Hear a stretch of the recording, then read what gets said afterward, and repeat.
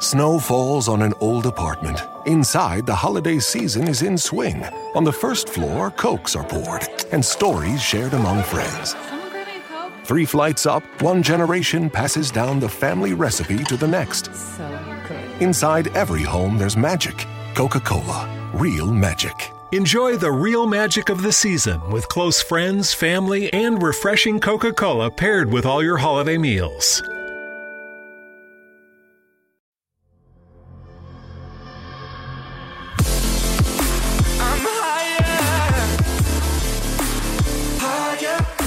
Hey, what's up, Mile Higher homies? Welcome back to Mile Higher Podcast, episode 115. So today we're putting our true crime hats back on, and we are going to be discussing the case of Kaylee Sawyer and discussing Kaylee's law, which is very interesting why this was put in place. I think you guys should know about this story. It's definitely kind of a cautionary story. I think you can take a lot from it. And it's also very important that we just bring awareness to it, I believe. Yeah, absolutely. It's a crazy case with tons of twists and turns, but it really is. But before we get into all that, I definitely have a few news stories for you guys. And also I wanted to remind everybody that I did come out with a new podcast called Lights Out. It's based around the paranormal and a lot of darker true crime content like serial killers and things like that. So if you haven't checked it out, would love for you to pop on over and take a listen or a watch on the YouTube channel. We just covered an Ed and Lorraine Warren case, actually, on the Smurl family, which is absolutely insane. Yeah. Pretty spooky stuff. So definitely spooky. If you're into that kind of stuff, would love for you to come on over and check out Lights Out. But I also wanted to thank our sponsor for today, Aveo Vision. I really appreciate the support. But let's go ahead and jump into the first news story that we got today. So this week, a ton of you guys were hitting us up on Twitter and asking us if we'd seen the recent discovery that NASA supposedly came out with, that they had found evidence of a parallel universe where time runs backwards.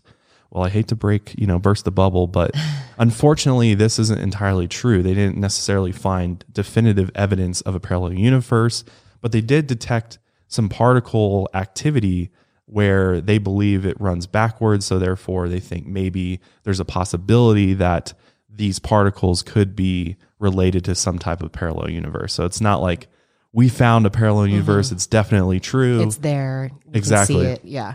I think it was really confusing to people, and it came out on like April 8th. Yeah. It's been out there for a while, and somebody caught wind of the headline and then started, tweeting it and making it go viral, saying that, NASA found, evidence of a parallel universe. And then of course, all these other media outlets started making stories about it. But yeah, this was an original report by the New Scientist back in April.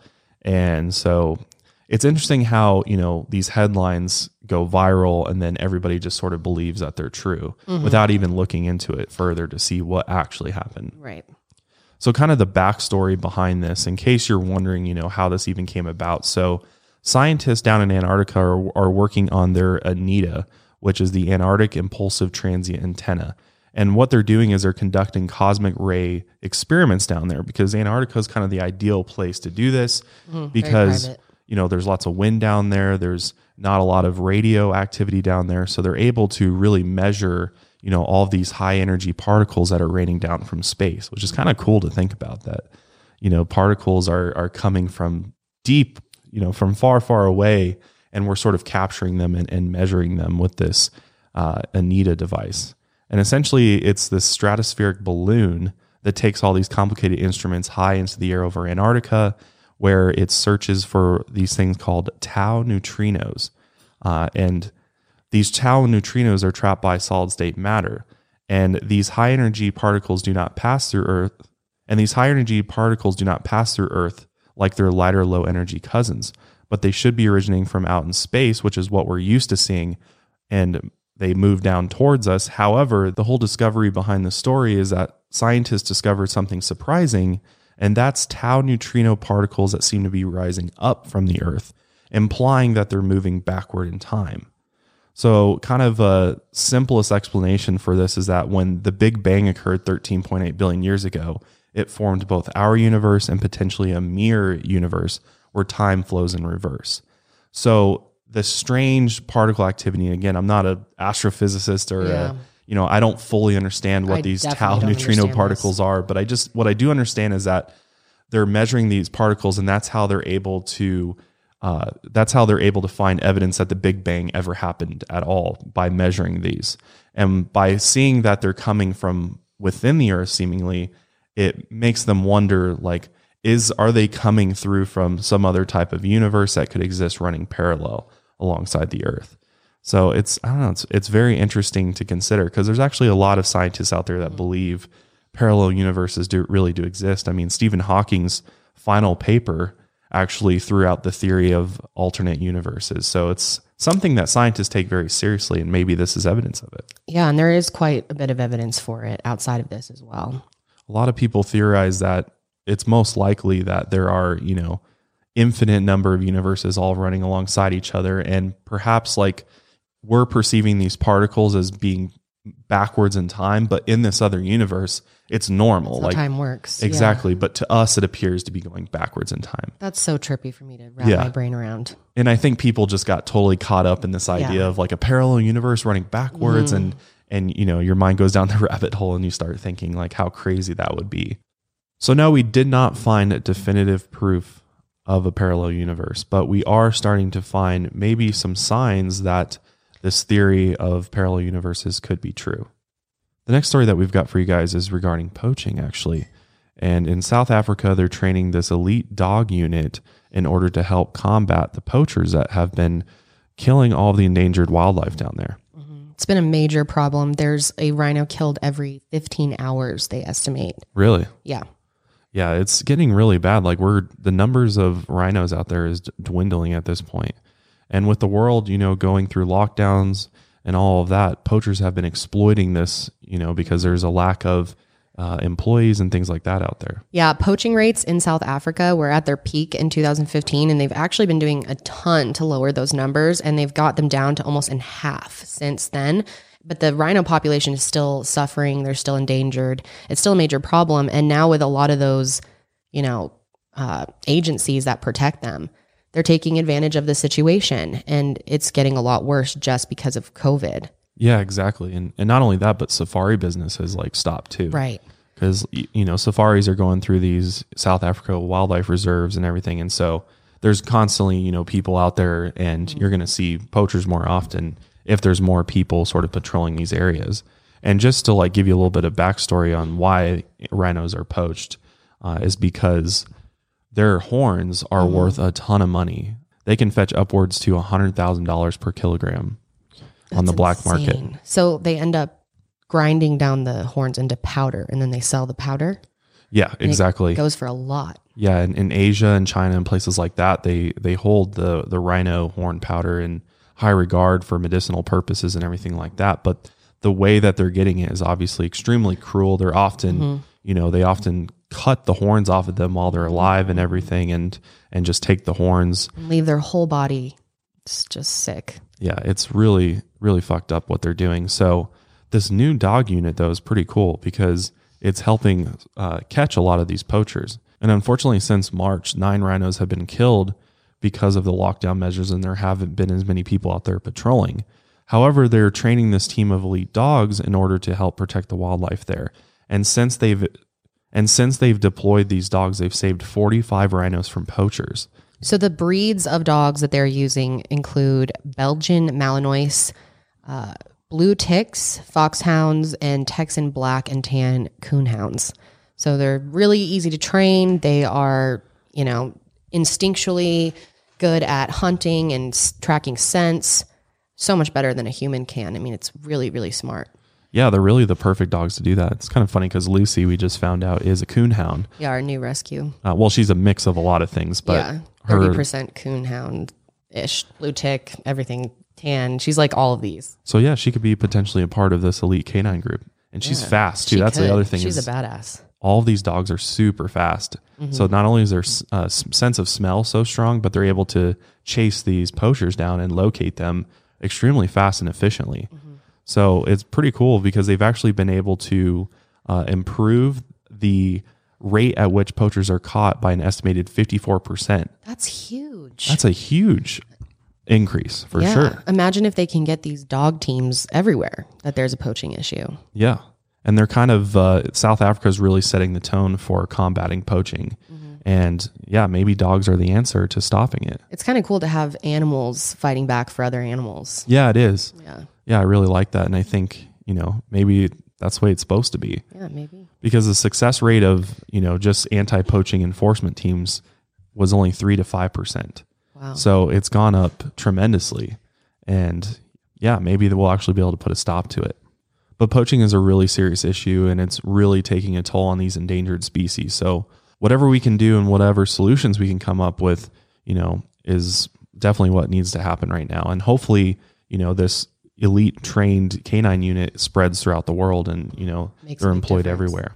But with that being said, let's go ahead and get into the case of Kaylee Sawyer. But before we do, we'd like to thank our sponsor for today. It's not too late to make someone's holiday season a special one. Start now as an Amazon Delivery Station warehouse associate to earn some extra money for the holidays. You'd help bring joy to thousands near you by preparing packages and loading them up for their final delivery. With night and early morning shifts available through the new year, you'd also have the flexibility to spend time with your loved ones. To start as a delivery station associate, go to amazon.com/holidaywork. Amazon is a proud equal opportunity employer. Okay, so let's talk a little bit about Kaylee Sawyer and who she was. So Kaylee was born on March 2nd, 1993. She was only 2 months younger than me, at St. Charles Medical Center in Oregon. And she grew up in the peaceful town of Bend, Central Oregon, which is really known for its beauty. It is a gorgeous area. I've always wanted to go. I've done several videos that take place kind of in this area or in Oregon in general, and the scenery is always amazing. It just looks so pretty there. Oh, I know. In researching this case, I was just looking at images on Google and I was like just blown away. I mean, it's so beautiful. It's like kind of like Colorado, but it's got more of like a, foresty ocean vibe. Yeah. There's a lot more water there. And yeah, the scenery is just stunning. Yeah, it's definitely somewhere we've got to check out. But Kaylee was born in Bend, like I said, and grew up there her whole life. And she knew Bend like the back of her hand. She loved living there, and she lived there with her whole family. Her parents are named Jamie and Julie. They actually separated when she was younger, but they got remarried. So Jamie remarried Crystal Sawyer, and Julie remarried Chris Van Cleve. And she had several brothers, 4, Zach and Cody, Jaden and Caleb. And they were all a really close-knit family.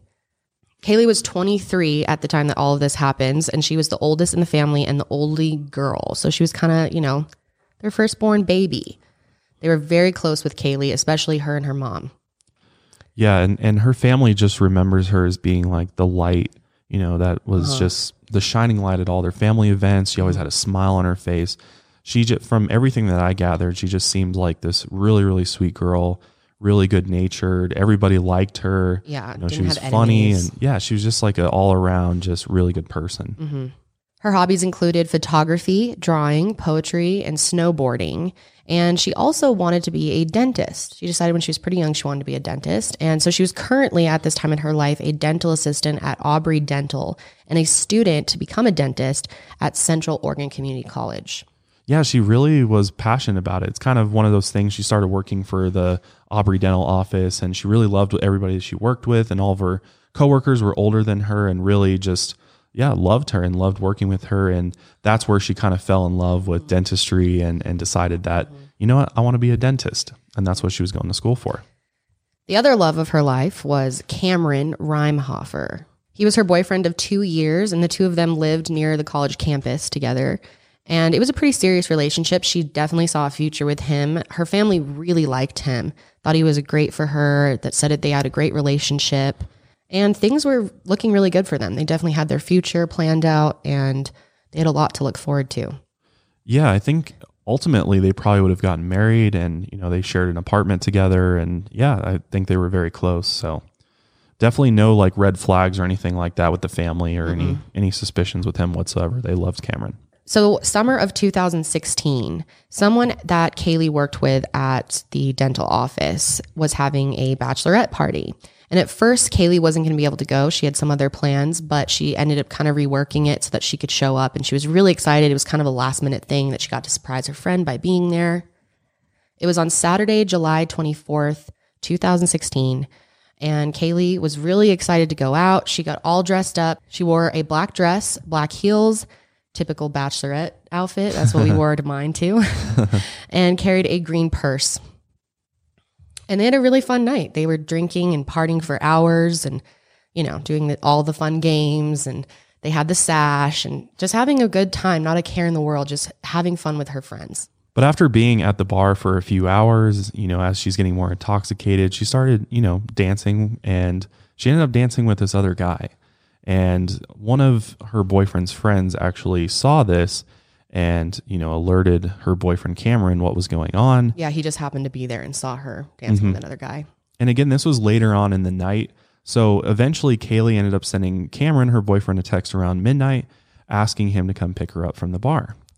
And so Cameron came down there and picked her up. Obviously, they got into an argument, probably because he knew about her dancing with this random guy at the bar. That's going to piss off any guy. Yeah. I mean, I would be kind of pissed off. Oh, you would. Yeah. Oh my gosh, you'd be so mad. If Janelle was like, oh, Kendall's dancing with another guy at the bar, you would have driven your ass down there so fast. You would have pulled my ass out of there. I'd be like, all right, it's time to go. You've had your fun, let's get it together here. But it's a typical argument. I'm sure a lot of couples have had a similar argument, and they were fighting on the way home. So they fought all the way home from the bar to the apartment, and they got there and they were still fighting, and she didn't want to go upstairs with him right away. He's trying to get her upstairs, but she said, I need some time. I'll meet you up there. I need to cool off. And this is all kind of confusing how this exactly happened. But Cameron says that at this point, she started taking a walk. And at one point, he says he followed after her, chased after her, which it's like, how fast could she possibly have been going? Yeah, she's in heels. Yeah, I mean, she could have taken them off. You can run a lot faster. But still, how fast could she possibly have been going that it's like he can't catch her or continue to follow her at least? But anyway, he decides to go inside because Kaylee is known for taking these walks. Her mom says that she did this her whole childhood. That's how she blows off steam, is kind of separating herself from the situation and taking a little walk. And I think Cameron thought maybe she was just going to stay around the area, didn't really know how upset she was, and he went inside. Right. Which was a big mistake. Yeah, and I just want to note that their apartment is on College Way, so they're right on campus because they're both going to school and everything. So it's not like they're in some random apartment complex just on, some part of town. They're literally on the campus. So I think in his mind, I mean, it is after midnight, and even on a college campus, it's not advisable to go just walking by yourself because things do happen all the time. Right. But people do walk home after parties and whatnot alone or whatever. So I think in his head, he was like, well, she'll be fine. She'll be back in a few minutes. It's not going to be a big deal. Yeah. For me, I'm I would never, especially if you're intoxicated, I would never just let you wander off, but on your own after midnight anywhere. Yeah. So Cameron obviously goes upstairs inside the apartment and, waits a few minutes and he's like, she'll come right back. But eventually started getting worried because around 12:30, he still hadn't really heard from her. So he starts texting her, and Kaylee actually replies to him. And this is the text exchange they had. So Cameron says, "Where are you? Please come home and talk to me. At least you're being unfair." Are you kidding? What a joke. I'm so sorry I'm not good enough for you. I don't get how you can say that. If you wanted me, you could have, but you don't care. If you cared even a little bit, you'd know where I am. Sorry, I'm not as important as your phone. Kaylee, please just come home to be with me. I don't want to play this game. I'll start searching, but please help me out. My phone's about to die. Please don't do this to me. I apologize for being upset when I picked you up. I just drove up and down College Way really slow. I didn't see you and I don't know where else to go. Just come back. Are you kidding? Because that's bullshit. Goodbye. Phone off. Kaylee, please. And that's it. That's the last text he ever got from her. So he got worried to the point where he got back into his car and started searching for her. And he's probably thinking my God, it wasn't that long, that you were gone, and why can't I find her? So it's interesting because we don't totally know where she went exactly, what her path was after she left the apartment. We know that she started walking towards, the campus and everything like that. That's about all we know though. And maybe he thought that she was going to go to a friend's house for the night or something, because eventually Cameron gave up looking for her. And as weird as it sounds, he went back to his apartment and went to sleep. Yeah. Which I just don't understand. It's hard to, judge people in these situations, but I just don't know how you could go to sleep when your girlfriend's out there so upset and intoxicated and alone. It just, I would not do that. And you would never let me just continue to walk out. There's no way you would go to sleep.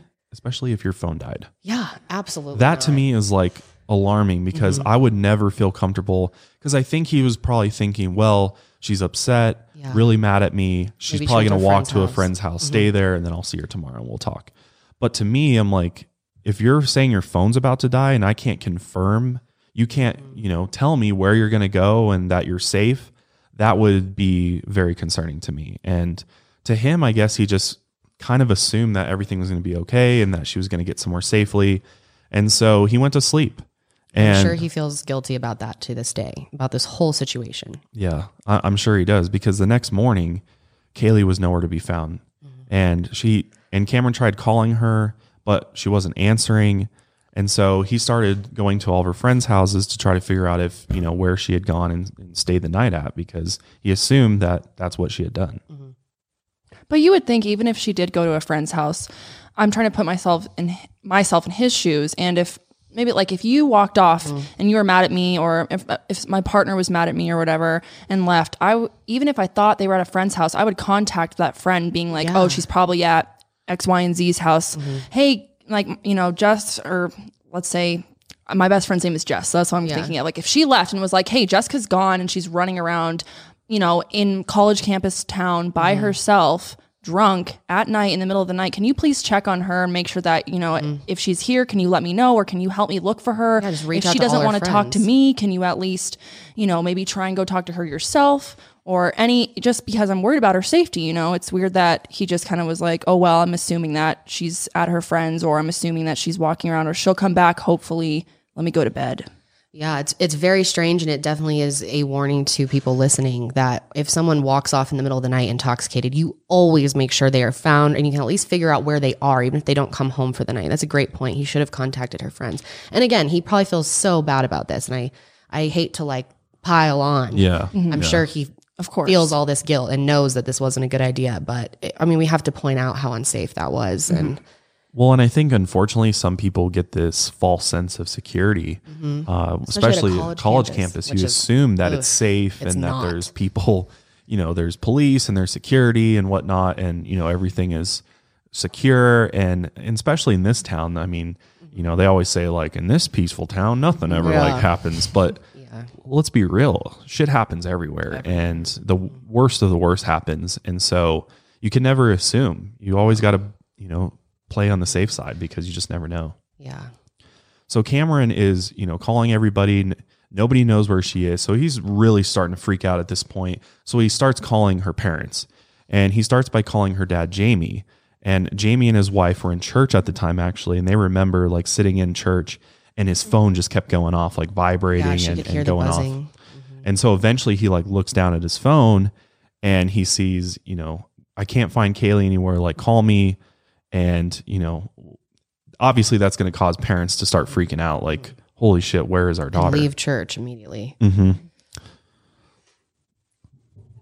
So by Sunday afternoon, there was still nothing from Kaylee, no texts, no calls, no sightings. And her parents were already starting to freak out. Cameron's definitely freaking out at this point. And Everyone's worried. Yeah, and her phone is just going straight to voicemail. So that to me tells me really she didn't get her phone charged up. Like most people, especially if it dies the night before and you're drunk, the first thing you're going to do is like charge your phone up. Yeah, if she like went to a friend's house, she would have like plugged it in on their charger and everything. Yeah, that's a huge concern.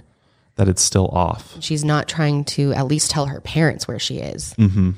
A dead cell phone is always like just the worst feeling. And it's crazy to think about what happened back in the day when you didn't even have cell phones. We take it for granted now to be able to like, where find my friends and where is my iPhone and all that stuff. It's like back when you had no idea of tracking people. It's crazy how much we take it for granted and how scary it gets when all of a sudden we don't have this little like GPS device with us anymore. Mm-hmm.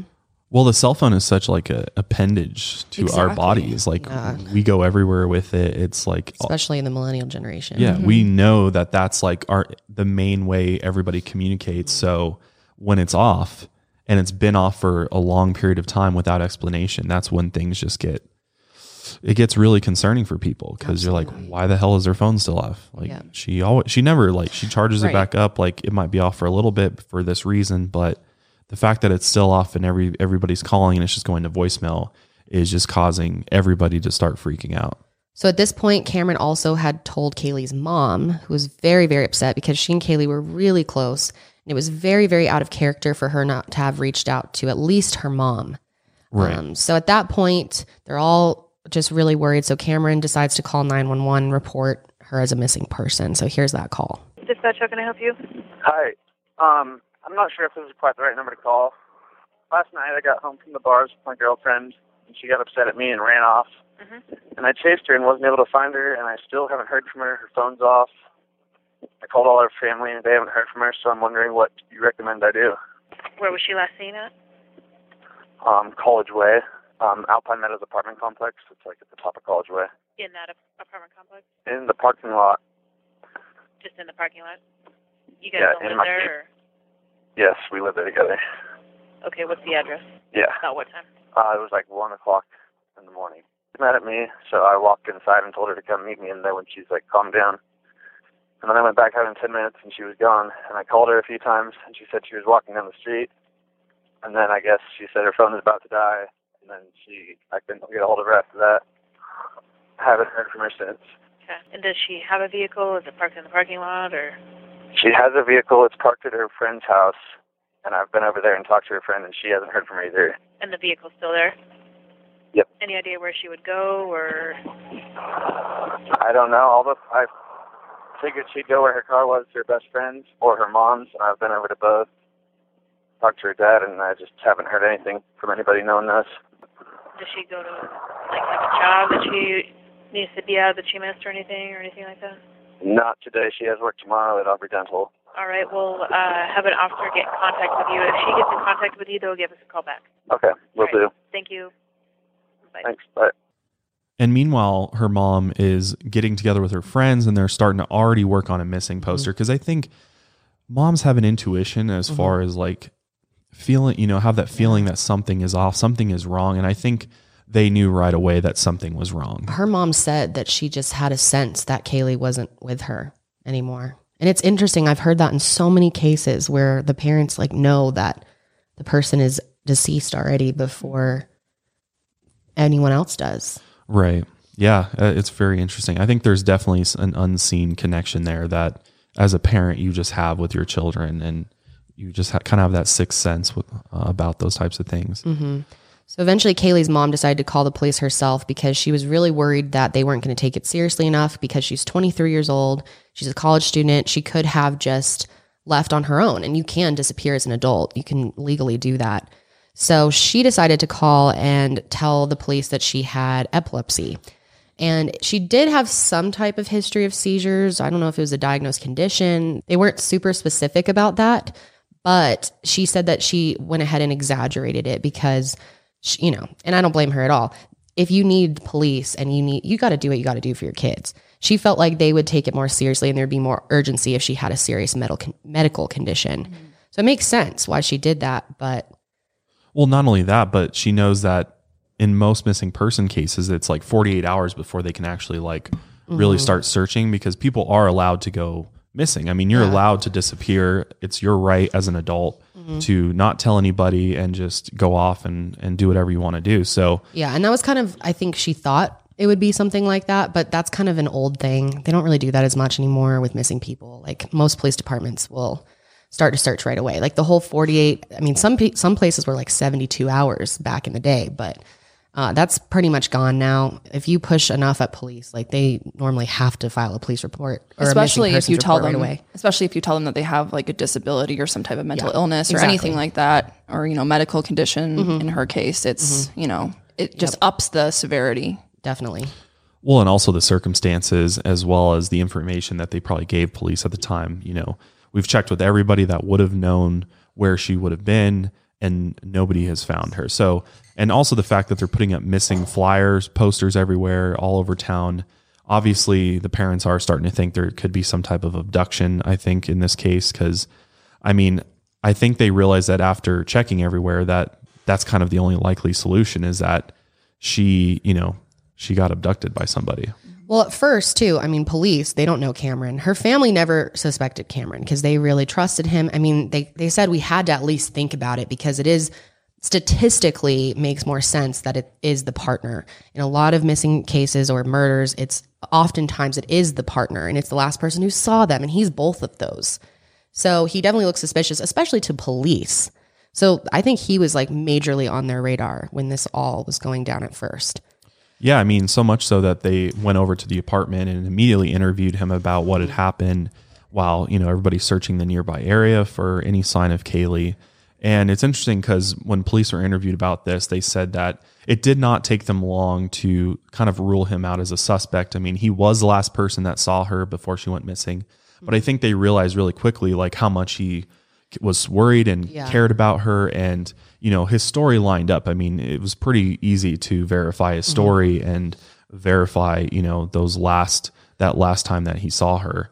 So I think they came to the conclusion fairly quickly that he was likely had nothing to do with her disappearance, other than the fact that he, upset her and she ran off. But as far as anything more than that, or like malicious, like he killed her or something, that wasn't really a thought just by his behavior. Yeah. And I think the parents were kind of in the same boat. They kind of maybe for a minute thought, but they're like, no, there's no way. He would never hurt her. And I mean, he was just torn up about this. Like I can't even imagine him on that day. Oh my God. Like he must've just been, I would just be a mess. To this day, I'm sure he carries so much guilt. It's only been like 4 years. He's probably messed up over this whole thing. I feel so sorry for him. God. Yeah. I can't even imagine what that would be like. Yeah. So police rule Cameron out fairly quickly, and then they start thinking, okay, what other suspects could there be? And, that's when the random boy that she had been dancing with at the bar comes up, and they're like, okay, we need to go talk to him, because there is a possibility that maybe, she called him or, went to meet up with him and just didn't tell anybody, or maybe he did something, malicious to her. So the police actually track this guy down and they go and talk to him. But the guy's like, whoa, like, I just danced with her for a bit, flirted with her for a bit. That was it. Like, I have no idea where she is or what happened. So, he got ruled out pretty quickly too. After talking to the guy that she had met with at the bar, the police were left with nothing. I mean, there was seemingly no leads. There was no ideas as to what had happened to her. So they started thinking that maybe she just kind of like went off the grid for a little bit. It would be so unlike her. I think that's stupid when the police start assuming that about people. She just wanted some privacy.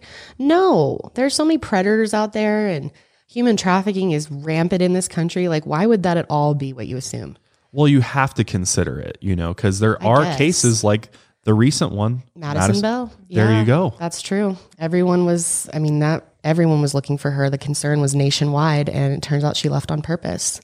So it does happen. Disappearance. Yeah, it does happen. It's true. So as a, police officer, you have to consider all possibilities. And obviously more often than not, it ends up being, something far worse than just going off the grid. But you do have to kind of play that scenario through and rule it out. You got to go through and figure out each of those scenarios and see, definitely, and make sure you rule it out before you move on to the next one. So they kind of were going with maybe she went off the grid for a few days for the rest of the weekend or something, but she will show up at work because she loved her job at the dental office. So Monday was coming up very seriously. Right. And this is Sunday at this point. So like, okay, let's all just hold on. Maybe she just took off for a couple days and she'll show up for work Monday morning. And unfortunately, she did not show up for work on Monday morning. And that's when things really, went up a few notches, and they're like, okay, we got to start taking this more seriously, because it was really out of character for her to not show up for work. At one point, they got pings from Kaylee's phone, and they were shown moving around to different parts of Bend. So they thought maybe she really had left and was just trying to blow off some steam. But then it turned out that those pings were actually from an old phone that was just registered to Kaylee. So it was under her Apple ID or whatever. And, a friend was using the tablet, and it looked as if it was Kaylee. So that road is another dead end. So they're feeling like they have nothing. Like, where do we even turn from here? But that all changed on July 25th, 2016. So on Monday, a woman named Isabel Lara came into the police department. I believe it was the Redmond Police Department police station. And she came in, and she was sitting there waiting in the waiting room because she wanted to speak to a supervisor. And obviously, in order to do that, you got to wait. And she was sitting there for quite a while. And then one of the sergeants actually brought her back and asked her, like, what do you want to talk about? Because they actually recognized this woman because she was actually a police recruit at a neighboring police department. So they were familiar that she was like a police recruit. And so they were very kind of like, what's going on? Like, it's kind of weird that she's just sitting in there. Like, she knows how this all works. And if she, you know, what do they want? What does she want to talk to us about? Mm-hmm. So she goes back to meet with police officers, and she then tells them that her husband, Edwin Lara, who is also kind of in this world, he's a security officer, possibly wanting to become an officer one day. And she said that that day he came up to her and just looked messed up, like really upset. He seemed like something was clearly really wrong with him. And he sat her down and he told her that he had killed a girl on Saturday night and freaked out and got rid of her body and didn't know what to do, that he was panicking. He's freaking out. And then as soon as he tells her this, he packs up all his stuff and leaves the house. So she heads to the police department and tells them this. Right. And so they're completely shocked by this news. And what's interesting is they knew pretty much right away, because, I mean, this police department knew that Kaylee Sawyer was missing. And so they kind of connected the dots real quickly that this girl that he must have hit must be this missing girl, Kaylee Sawyer. So this police sergeant then, I think it was towards the end of Monday, so they said, okay, we want to do a more in-depth interview with you and bring in a detective that's helping on the case. Because this case ended up being investigated by multiple agencies. So the following morning, they bring in Deschutes County Detective James McLaughlin, and as well as Sergeant Beckwith, and they sit down and they go over the whole story, and they get the whole timeline and do a full-blown interrogation with Isabel. So here's the footage from that. So could you tell me kind of how this whole thing transpired? So he comes out of the room and his eyes were all teary. That's what I'm like, what happened? Tell me what happened. What's wrong? So he sits on the sofa. I turn off the TV. And then he just says that. He's like, I kill a woman, that's what he said. And I'm like, what do you mean? Then he's like, I hit her with the car. He said the security, the job, the car that they used at the job. And what did you say to that? So I'm like, what do you mean? What do you mean you hit her? And he's like, yeah, I hit her and I panicked. And I'm like, what do you mean by you hit her panicking? What did you do? Did he say, I hit her in a panic? He said, I don't remember exactly the words that he said, but he said something that he hit her with the car, and then he panicked. Okay. So then I asked him, like, that's what I was trying for him to explain to me. So you hit her with the car, that's an accident. Yeah. Why? What do you mean you panic? What do you mean? And what did he say? He just kept saying, I panic, and at that point he's already, like, he got up and he's already, like, going into the room and walking back and forth. And I'm not really quite understanding what he's telling me. He said that he hit her with the car at work.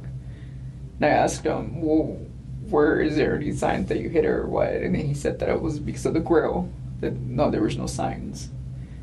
And then I'm like, so what did you do with the body? What? And he's like, I hit her. He said something in regards to her stuff is in the shed. Her stuff is in the shed. Did he say when this happened? So he just said. He's just telling the story. He just when he was working that Sunday morning, he didn't give me like a time.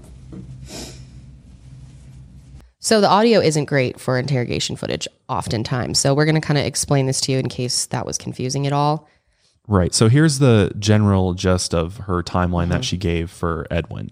So she said that Edwin came home after working his Saturday night shift, which I believe he works what's called a swing shift, which means he starts probably about 5 in the afternoon, 4 in the afternoon, and it ends around 2 a.m.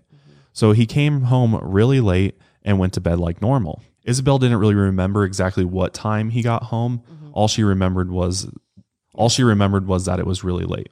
Then on Sunday morning, they woke up early as they always did and went to church. And that's a big part of this case is Edwin is a very devout Christian person. He is very into his religion. It's a huge part of his life. He's not just one of those people who goes to church because he feels like he has to, or he's just kind of, not that serious about it. He was very, very into his religion, believed it 100%, lived by it. And it was just, he had his Bible all marked up. It was like a huge part of his being. Yeah. And he was even in the church band. Yeah. He was very active in his church. They went every single Sunday. Right. And what's interesting is that Isabel admits that Edwin was acting kind of quiet and reserved, and she assumed it was just because of their relationship. It seemed like their relationship was kind of going through a rough patch and was struggling, because I think she was going, they're both kind of in law enforcement. Edwin's the campus security officer at the Central Oregon Community College, and then she is a police recruit for Bend Police Department. But after church, Edwin, Isabel, and Edwin's cousin Vinny went to see the horror movie Lights Out. There's a movie called Lights Out at their local movie theater. Stole your title, Josh. Actually, I've never seen this horror movie, Lights Out. I should watch it. Yeah, maybe you should. So after they go to the movies, they then drop his cousin Vinny off at his house, and then they went back home and eventually went to bed that night. And then on Monday morning, Isabel said she woke up at around 9 a.m. and Edwin stayed in bed a little bit longer. Isabel said she watched TV, then turned on the sprinklers, and eventually Edwin came out of the bedroom, and Isabel could see that he was clearly upset. I think he had a long night. Probably wasn't sleeping well. And I'm pretty sure he came out and he was crying, tears were coming out of his eyes. He was clearly very, very upset. And that's when he tells her that he accidentally hit and killed 23-year-old Kaylee Sawyer, who was obviously missing at this point. And he hit her with his campus security car. So he said that he was driving around in his campus security car, and it was dark. She was wearing all black, and essentially he was going faster than he probably should have been and just hit her. And he said he kind of lightly hit her too. But then he said that he panicked after hitting her, and he decided to hide her body, and he put Kaylee's belongings in their shed. Which just sounds ridiculous to absolutely anyone, especially for someone who's into the world of criminal justice and is a security guard. Why on earth would you get rid of the body? I mean, what if you accidentally hit someone? It's just not what anyone would do. So it seems extremely weird. And that's what his wife was saying to police is, why would somebody hit and then get rid of their body? And it doesn't make sense for him specifically, because first of all, he's this really Christian person. He's always preaching about being a good person. He wants to be a public servant. He wants to help the community. So it's very weird coming from someone like him. And if you truly accidentally hit somebody, you're going to call 911 on the spot, try to save their life. You're going to do you're a freaking security officer. That's your job. You're getting paid to keep people safe. It seemed very out of character for him. Exactly. But was it? Right. And that's what she started telling police, and police are obviously starting to put the pieces together. Okay, this guy, something's wrong with this guy. Because then she says, wrong with his statement. Right, exactly. And then she says, he grabbed her gun out of her purse and then got into his car and took off. So obviously, what the hell?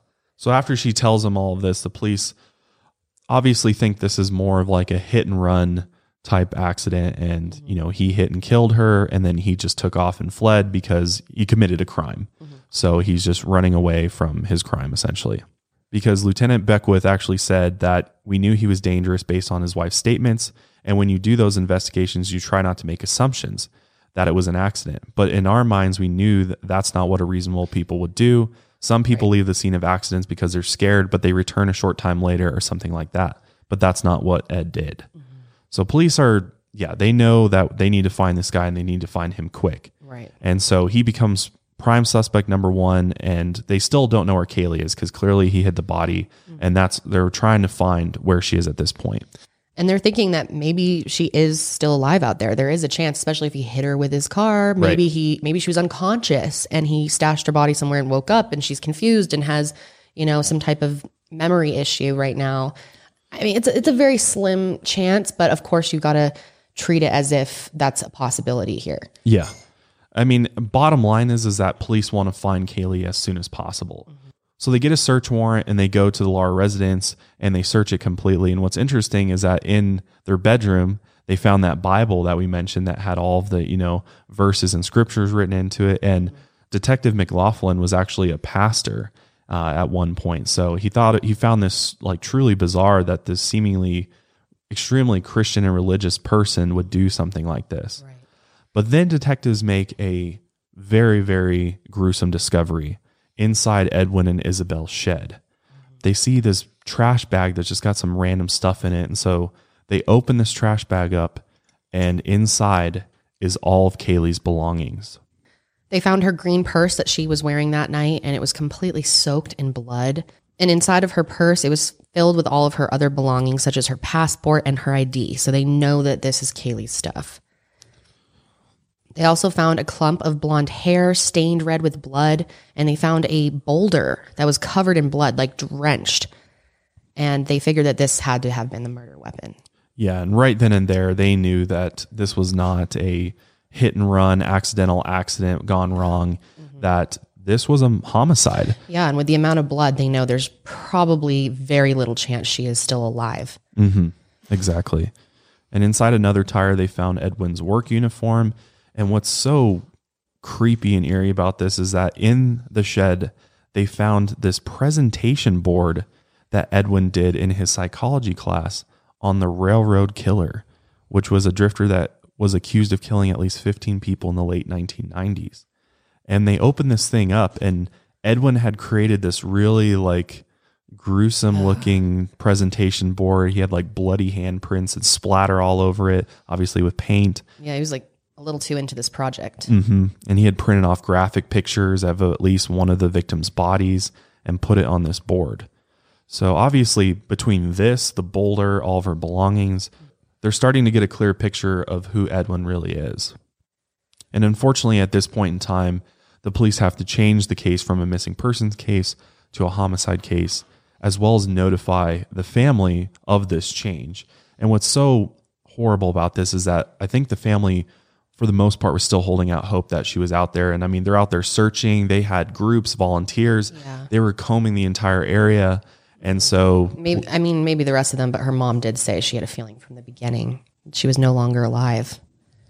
Right. So the police are on their way to the family's residence in order to break the news to them that this is now a homicide case. How devastating. So they send police to each of the parents' houses to notify them that we're sorry to say that we believe that Kaylee's no longer with us and that this is a homicide case. And the parents just remember this moment and just how gut-wrenching and I think her father said, have you ever been hit in the chest with a sledgehammer or something like that? And just the feeling of hearing that news and hearing about, what they had found in the shed. All the details. I really can't even wrap my head around trying to finding out that information about my family member. I wouldn't even be able to process it. Especially your child. Yeah. She met this awful, horrific, end. It's just. Yeah. They're like, what the hell? How did this happen? And then for them to find out that they believe the number one suspect at this point is Edwin, the campus security officer. How maddening is this to hear? Yeah, that's just so upsetting. And after they found, her items so soaked in blood, they knew they had to move quickly here because now he's a dangerous person. He's a guy who's clearly unstable. He's, making irrational decisions. And now he's out on the run and he's got a gun with him. Right. I mean, it's terrifying. They're thinking he's probably out to find his next victim, which is exactly what he was doing. Mm-hmm. Exactly what he was doing. And so they wanted to talk to Isabel more because now they know this guy is not this, guy that they think he is originally. There's something much more sinister to him. So they ask Isabel more questions and they say, does Edwin have any anger issues, if he was violent or if he drank? And Isabel said that he actually quit drinking when they went back to church, and she had never known him to be violent. But she did say that he had recently had an affair with a woman he had met in California, where some of Edwin's family lives, actually. He's originally from the LA area, I believe. So that also helped police sort of map out where Edwin might be heading. And it really seems like if Edwin was on the run, that he'd be heading to where his family was, because he had some family in Bend, but it wasn't, super close family or real immediate family. So his immediate family was in California. She said that he had begged for her forgiveness and she did take him back and they were kind of working through it. But, their relationship was super rocky at the time. And then they asked her if he was happy that she was getting into law enforcement. And Isabel said that Edwin had initially been supportive, but things started falling apart when she entered the academy. And after she had found out about the affair, she said she had gone on several ride-alongs with him at his job at the community college. So like as she's going through the academy, because Edwin's kind of doing, like what a campus police officer would do. And at community colleges, they usually don't have the budget to pay a full-blown, post-certified officer, so they have the security. And they're like, okay, well, do you know much about what he does or where he would go? Because they're trying to figure out where Kaylee might be if, in fact, he did kill her. Her body must be somewhere near the campus, most likely. And also they wanted to find out if he worked alone or if somebody might have been working with him that they could go talk to try to figure out, more about what happened that night. But Isabel told them that he worked alone most often. But the police really wanted to find out like what his patrol route was like where did he go? And what they found out is that there was this parking lot called the B12 parking lot. And this parking lot never had anybody in it at all. And he would often go up there, and in order to get to these different parking lots, there was dirt roads and, all these places where there would be nobody around, and, it might give him an opportunity to commit a murder if he was going to do that.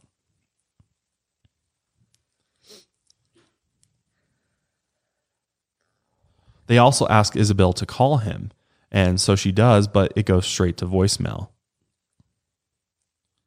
And meanwhile, while they're interrogating her more, while they're interrogating her and they're trying to get a hold of Edwin, Edwin is on the run and getting as far away from Bend as he can. Okay, so we're going to go back in time a little bit here to the day before, Monday, July 25th. A girl named Andrea Mays, who was only 19 years old, is walking out of her car after a double shift at Ross, Dress for Less in Salem, Oregon. And I mean, it was like a 12-hour day. She said she was super, super tired. And she got in the car to take a selfie for Snapchat and just talk, just be like, I'm so tired, really long day.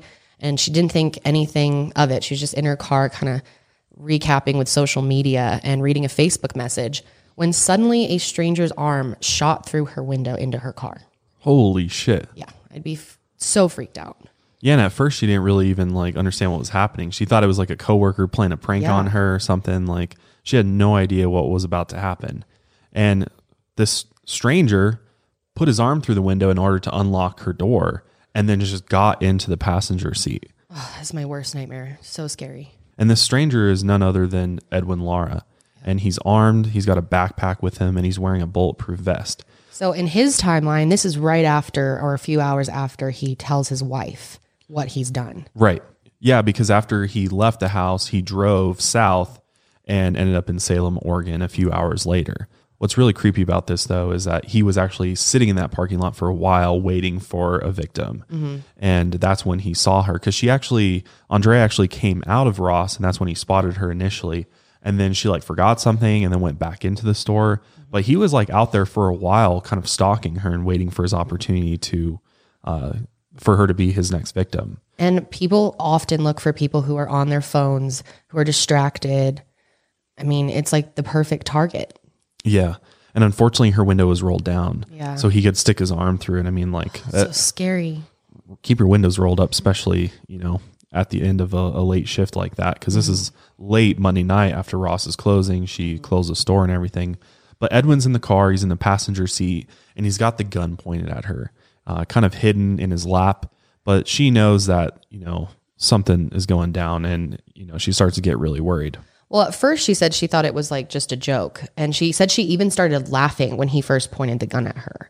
She was like, are you fucking serious? What are you talking? This is not real right now. And it's probably a coping mechanism that she started laughing. But then he was like, no, and put the gun right to her thigh and was like, I will shoot you. Stop laughing. This isn't a joke. Right. And at that point she realized what was going on. She said her face just started burning and she started panicking, and she's just gripping the steering wheel, driving this guy, not having any idea what his intentions are. I mean, it's like every person's worst nightmare. Yeah. And she doesn't know that this guy just murdered somebody the day before. So he tells her, I need to get to California. And she's like, oh my God, what the hell now? Like, what's going to happen to me? So they start heading to California. And after only driving for about an hour, Edwin made her pull over, and he told her that she was driving too fast because he was worried that, you know, she was going to get pulled over for speeding. And so he told her that, you know, you need to drive, you know, the speed limit. So, you know, we don't attract police's attention. That's actually a really good idea. Speed or try to break the law somehow. If you're like, you know, have someone in the car with you and you're held at gunpoint, I'd be speeding, running stop signs, trying to get the police attention as much as I can. Yeah, that's like probably the most interesting thing about Andrea and why she's kind of a hero in all of this, and really a, you know, a role model for how you should act in these kinds of situations. Because she actually says that she was really into true crime. She watched all kinds of true crime shows on TV. So she felt she was kind of prepared for this type of situation in a way. Obviously not prepared for the mental anguish and physical anguish of this, but she was smart in the fact that she kind of knew what she should do in order to get herself help. And she kind of does that every step of the way. Yeah, she's a great example of what to try to do in these situations. And another example of this is actually when Edwin starts trying to like make small talk with her and tries to like get all this information out of her. And she's like, I'm not going to tell you anything. And she was kind of giving him, you know, shit back and being like, I'm not going to talk to you. Like, screw you. Yeah. Getting angry with him. And, and she really frustrated Edwin. And she said that she didn't care. She got to the point where she thought she was probably not going to make it out of this alive anyway. And so she was like, you know what do I have to lose? Let me, you know, piss this guy off. And it was working. I mean, she started intimidating him in a way. Mm-hmm. But then the conversation kind of takes a turn for the worse, because Edwin starts just kind of opening up to her about his life and about his wife being a cop, although he doesn't tell her that he was a campus security officer, which is interesting. Then he just kind of casually starts talking to her about murdering Kaylee. And Andrea actually said that he was showing me pictures of his wife, and he's like, oh, I'm a cop. I don't know if you heard what happened to the girl I just killed. He was trying to show me the article, and I had no idea what was going on at the time, but I was just like, this guy is on something. Mm-hmm. Yeah, literally pulling up like articles of Kaylee and like, look, this is the girl I killed and stuff. Like, I guess proud of it. Trying to scare her, I would imagine. Mm-hmm. Like, I don't know. Maybe that would make her behave more if she was scared of him. I don't know what his thinking was. It's hard to imagine what was going on in this guy's mind. But this kind of definitely took things up a notch for her, because she realized that I'm in potential danger here. This guy could really kill me. And so this whole time she's just trying to keep herself calm. And then after a few hours after driving together, Edwin decided that they should stop at a roadside motel in Southern Oregon. What's crazy is that when they stop here, there's actually surveillance footage, which if you're watching this on YouTube, we'll overlay it for you. But she said that he made me pretend to be his girlfriend and like hold my hand. Mm-hmm. And it was the most awful feeling ever, being forced to act like something when you know what's going on. And she also said, I always wondered how the motel clerk didn't notice any signs. I'm this young looking girl with an older looking guy, and I'm looking completely torn up, no makeup, and I had been crying. I mean, he had warned her, act normal, don't act like if you give them any sign, I'll kill you. You know, and they had also gone to McDonald's. They had gone to, I think, a gas station too. And she interacted with several people right in front of him and was trying to give them signals, but couldn't be too obvious because he was there. But it definitely teaches you to be more aware of situations like this. It doesn't look right, you know? And if something doesn't feel right, you got to say something, because you can totally save someone's life. Yeah, trust your gut. Yeah. I mean, especially if you're an employee and somebody comes into your place of business and you definitely feel like very suspicious about it, especially with a male-female type situation and with sex trafficking and all of that. It's definitely worth, you know, like it doesn't hurt to just call the police and have them come check it out and just, you know, verify the situation. And unfortunately, nobody did this for her. And yeah, I mean, this just kept going on and on. But after they get the hotel keys, they go to their room, and he ends up handcuffing Andrea to the bathroom door. And he used a t-shirt to wrap around her head while he showered. So obviously he was worried about her like trying to escape or something like that. So he handcuffed her to the bathroom door. Then after he got out of the shower, he tells her to take a shower. In front of him. Disgusting. Oh, it's so fucked up. it makes me furious. What a sicko. I know. It's so upsetting. And what was interesting is she wasn't afraid of him, it seemed like. I mean, she was afraid of her situation, but I think she knew that this guy is Like she could outsmart him. And so she was like, absolutely not. I'm not going to shower in front of you. That's just not going to happen. She was like, I'd rather you kill me right now than me shower in front of you. Yeah. She refused completely. And then after that, Edwin uncuffs her and then recuffs her to the bed frame as he's preparing sleeping pills for her to take. And he basically forced her to take the sleeping pills. Otherwise, he said that he had syringes that he was going to use and just put her out himself. Which, I mean, it's like, if you're in this situation, if he really had syringes, which he didn't, you would think that he would have just used that as opposed to like, here, take this sleeping pill. So she did take the pill, but she tried really hard not to fall asleep, which is difficult. But I'd imagine in that situation, even if you take a sleeping pill, you could probably keep yourself awake with adrenaline. Yeah, but I think he gave her, I don't know what pill exactly. I would imagine he probably gave her something like Ambien or something pretty strong. Maybe if he had access to that, it could have just been like a Unison. We don't know what it was. That's true. But she was extremely worried that if she did fall asleep, then Edwin would try to take advantage of her, potentially Absolutely, rape her. that's what he wants to do. He doesn't want to just send her to sleep. Right.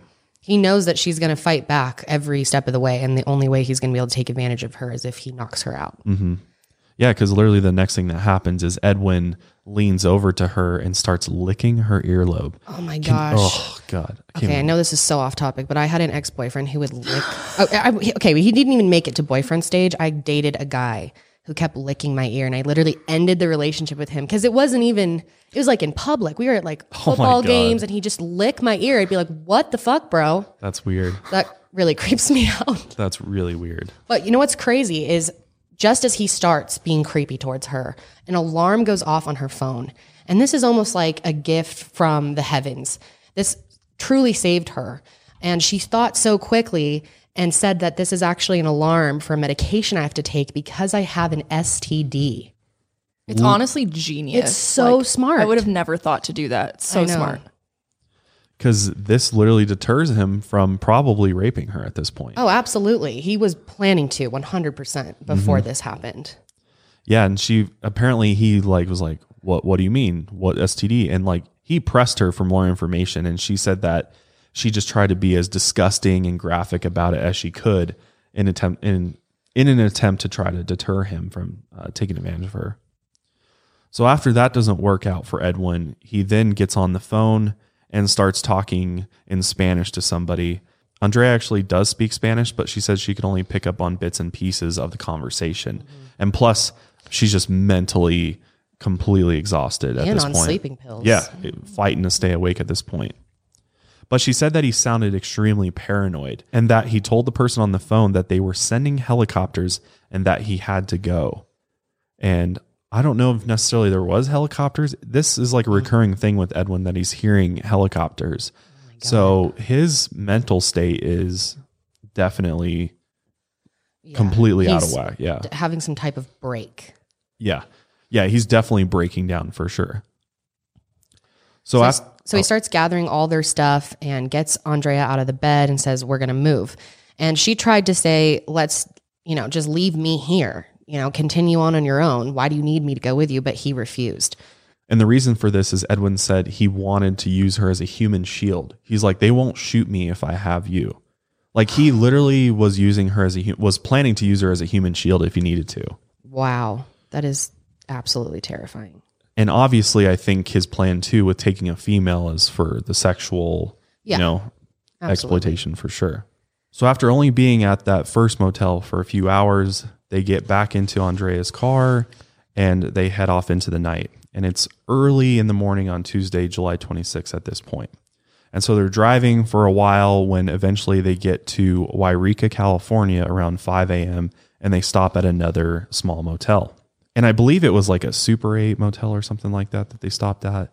And the reason why they stopped is because they needed to get another car because Andrea's car was leaking oil like crazy. And he knew that eventually that would just completely burn out and stop. So they had to get a new car. So at this motel, they see this car where a guy is unloading camera equipment into his room. And this man's name is Jack Levy. And so Edwin decides that he's going to steal this guy's car. And they actually walk into the room and Edwin points the gun at Jack and says, "Give me your car keys." And Jack's like, holy shit, no, I'm not going to give you my car keys. And then just starts yelling for help. He's just like, help, help, help. And Edwin starts freaking out. And he's like, if you don't shut up, I'm going to shoot you. And he continues, help, help, help. So Edwin then shoots him in the stomach, and Jack, falls to the ground. They take the keys and take Jack's car. Which luckily Jack did survive this. But it was really scary for Andrea to see, wow, he's actually willing to use this gun. To see him basically attempt to murder somebody in front of her, and she just remembers like how loud the gunshot was. And that really, just brought things to another level for her. And she knew that this guy was not afraid to kill somebody. Mm-hmm. After Edwin shoots Jack, he freaks out and obviously needs to get out of there. So he had no idea where Jack's keys were, and he wasn't going to wait around to try to find them. So he grabs Andrea, drags her out of the room, and they take off towards the gas station next door. And at the gas station, Edwin sees a car, somebody's pumping gas, and inside of it is 17-year-old Nima Gavimi and his grandmother and younger brother. And this innocent family was just driving back to Los Angeles after a trip to Canada when Edwin approaches the car, and the other two occupants of the car were actually in the bathroom of the gas station, which was his grandfather and dad. And when Nima saw Edwin approaching, he just thought, okay, I'm about to get robbed. And he actually said, I didn't pay attention too much. So I went back on the phone, and then I turned around again. And 3 seconds later, he threw the girl into her car, slammed the door shut, and screamed, just get in. And he pointed a gun in my head saying, drive or I'll shoot. Oh my gosh, that's so scary. That's so scary, man. I can't even imagine that. I cannot imagine. So Nima, of course, complies, and they start driving south on Highway I-5. And he could hear screaming from the back seat because his grandma was in the back seat just freaking the fuck out. Oh my gosh, poor woman. I know. I can't imagine my own grandmother in that situation. Seriously. It would the stress would kill her. Especially so you're the one scary. driving and you got this guy with a gun pointing at you and your grandma's in the back seat. It's like you're just at the gas station. You have no idea that something like this is going to happen to you. You have to adjust so quickly. So shocking. And Edwin's just freaking the fuck out at this point. He's like telling Nima that if you don't shut your grandmother up, I'm going to kill everybody. And so he's like trying to calm the situation down, but grandma doesn't stop screaming. And while he's driving, Edwin grabs Nima's phone and scrolled through the call logs to see if he had called 911. And Nima said, at this point, I was ready to just jump out of the car. I'd rather, jump out and die rather than get shot. And then he proceeded to ask us if we've ever had an urge to kill. He's like, do you guys have an urge? Have you guys ever had an urge to kill? I think he was trying to figure out if this is normal. Does everyone kind of low-key want to kill? Or is something wrong with me? Because this is something he has been mentally struggling with for a long time. Mm-hmm. It's interesting that he starts asking his victims, essentially, if they would do the same thing. It's just, he was in such a bad mental place, obviously. Oh, yeah. Completely breaking down. Totally. Yeah. And then he goes on to say, well, I used to be a good guy. I used to be a cop, but then I just had this urge to kill, so I ran this girl over. And Nima said he didn't believe him. And then he went on telling him a story about how he ran that girl over, then kidnapped the girl behind us, and that he drove 10 hours from Bend, Oregon to where, he found Nima in his car, and that he shot an old man because the guy wouldn't give him his car keys. So he's just confessing all these crimes to all these people, which is, creating witnesses against him at this point. Mm-hmm. And Nima and his brother tried to kind of reason with him and kind of get him to calm down a bit, and also begging him to let their grandmother out of the car. Poor grandma. She's going to have a heart attack. God.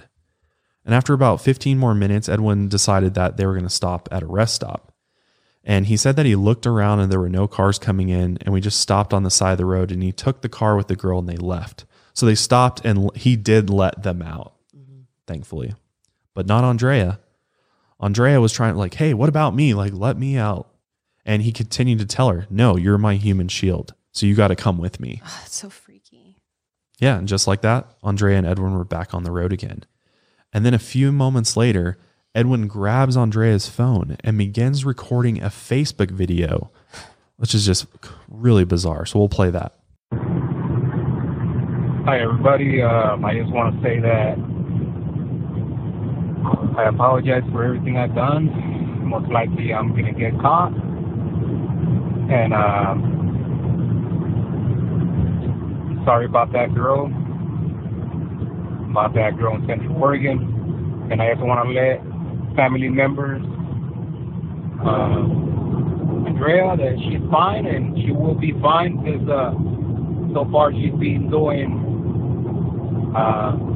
what I've been told her to do.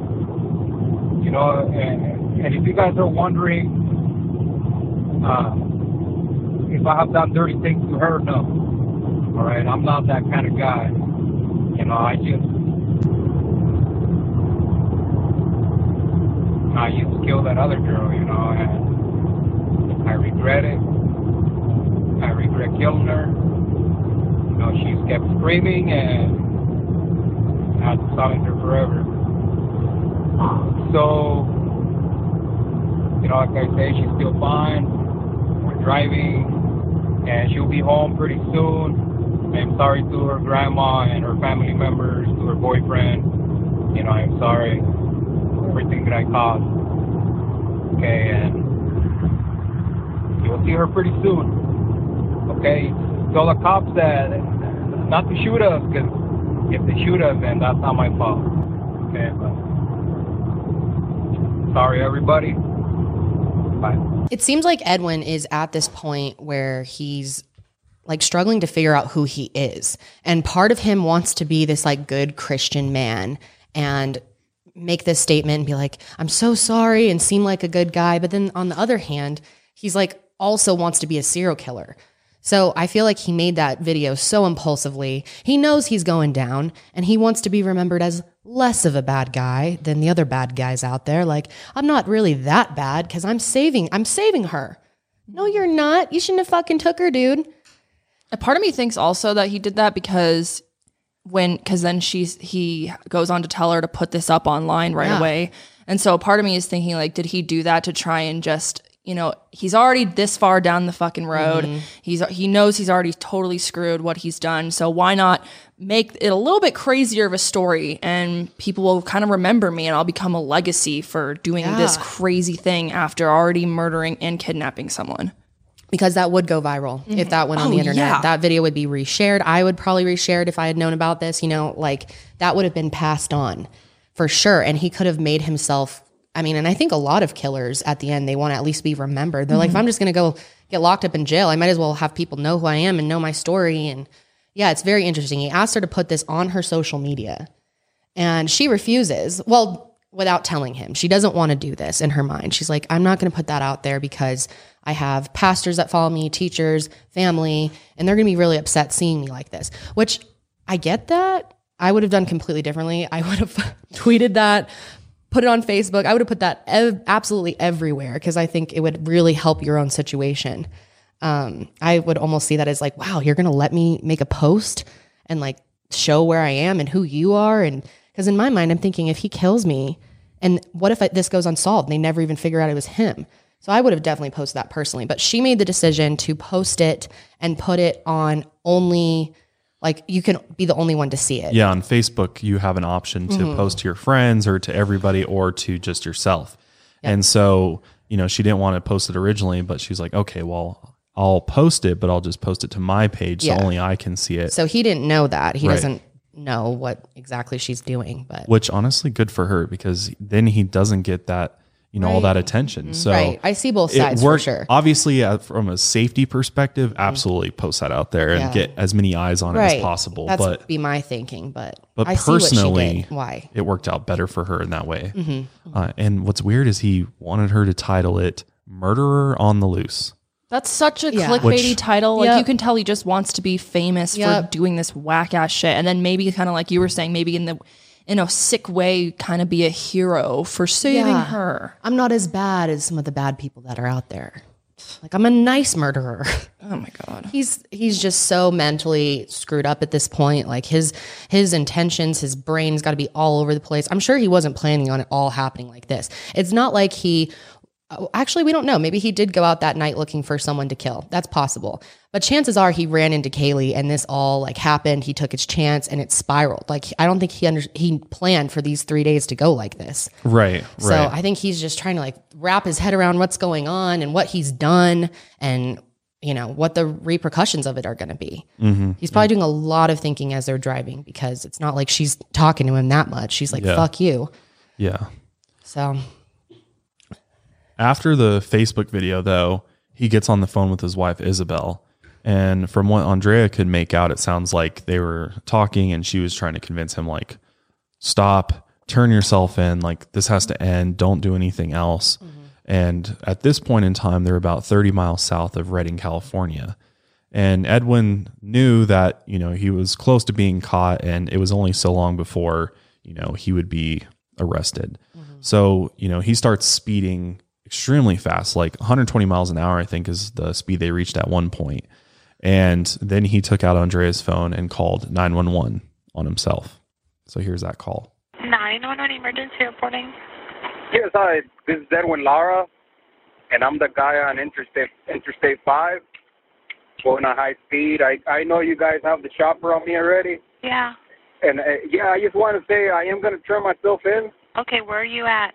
Okay, I'm on I-5. I think close to Redding, if I'm right. I am wanted for murder in the state of Oregon. Okay. Edwin, where are you at right now? Can you stop? I am going to stop once I hit Redding. Once I'm in Redding, I'm going to stop. Okay, can you tell me where you are right now? I have no idea. Okay. Let's see. There's a sign right here. 50 miles from Redding. You're 50 miles from Redding. Can you see a mile mark or anything? From Corning. 50 miles south or north of Corning. Are you by yourself or? No, I have someone with me. I kidnapped her in Oregon. She's innocent. Her name is Andrea. What's your last name? He doesn't know. I'll let her give her last name so you can call her family, okay? Okay. Just give me a second. Hello? Yeah, hi. What's your name? Andrea. Andrea, what's your last name? Maes, M-A-E-S. Okay, are you hurt at all, Andrea? No. No? Okay. Do you know where you are? Let me talk to Edwin again. Okay. Hello? Yeah, Edwin, you're heading southbound on 5? Yeah, I'm heading southbound on 5. Did you make it past Redding yet?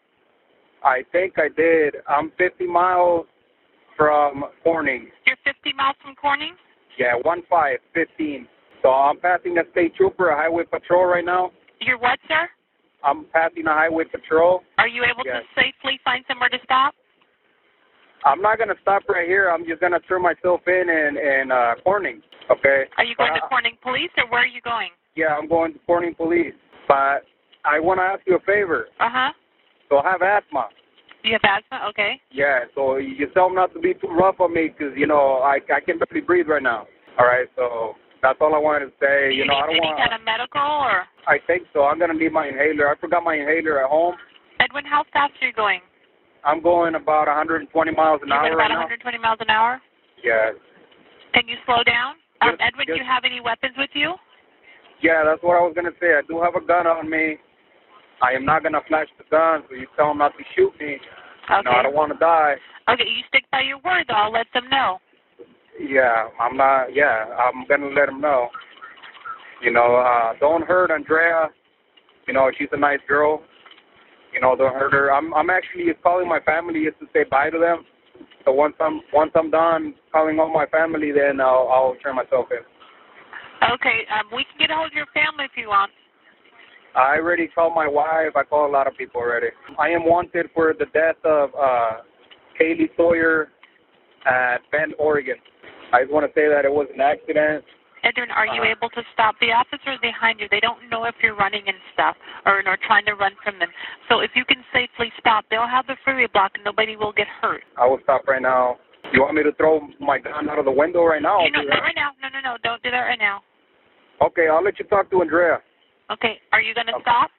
Yeah, I'm going to stop. Okay, once you stop, make sure they can see your hands at all time, okay? All right. Hello? Yeah, hi, Andrea.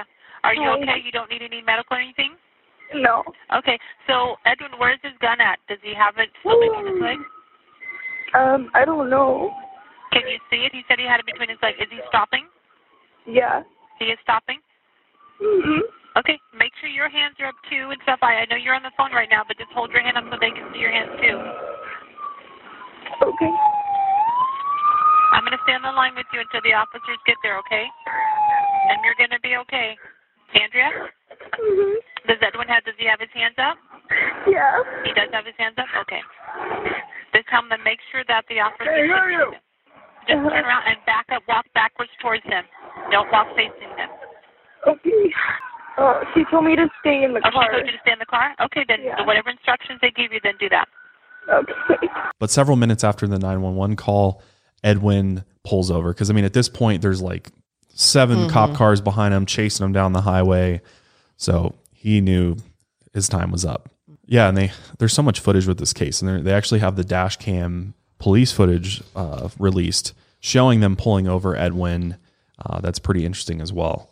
And if you didn't catch it, in the actual dash cam footage itself, you can hear the officer ask Edwin, why is he wearing body armor? Because he was wearing a bulletproof vest.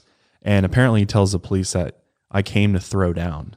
So he was like, I think he was kind of planning and wrestling with maybe just like fighting it out to the death and, you know, or even taking his own life. Yeah. Cop. Yeah. Murder, suicide or something like that. So I think he thought it was definitely a possibility. So 30 minutes after all of this, he is booked and processed at the Tehama County Jail. But not only him, they actually booked and processed Andrea as well because they weren't fully aware of the situation. And they had heard originally that Andrea might have been a co-conspirator in this. So they treated her just like him and threw her in jail as well. And that was like such a traumatic experience on top of everything she already goes through. This poor girl. And she had just gotten off a 12-hour shift at Ross. She must be so fucking tired. Oh my God. And just petrified. But I wouldn't even be able to sleep after all this. No. Yeah. And of course, like she's thinking, you know, this is all over as she's getting pulled over. Edwin's getting arrested. Like, you know, weight lifted off. No. Arrest her too. Yeah. Insane. Which at that point, if I were her, I'd be like, I don't give a fuck if you arrest me. Like, you're going to find out soon. It has nothing to do with me. I'm just thankful to, honestly, I'm thankful to see you police officers no matter what happens. I'd be just crying hysterically as soon as I saw them.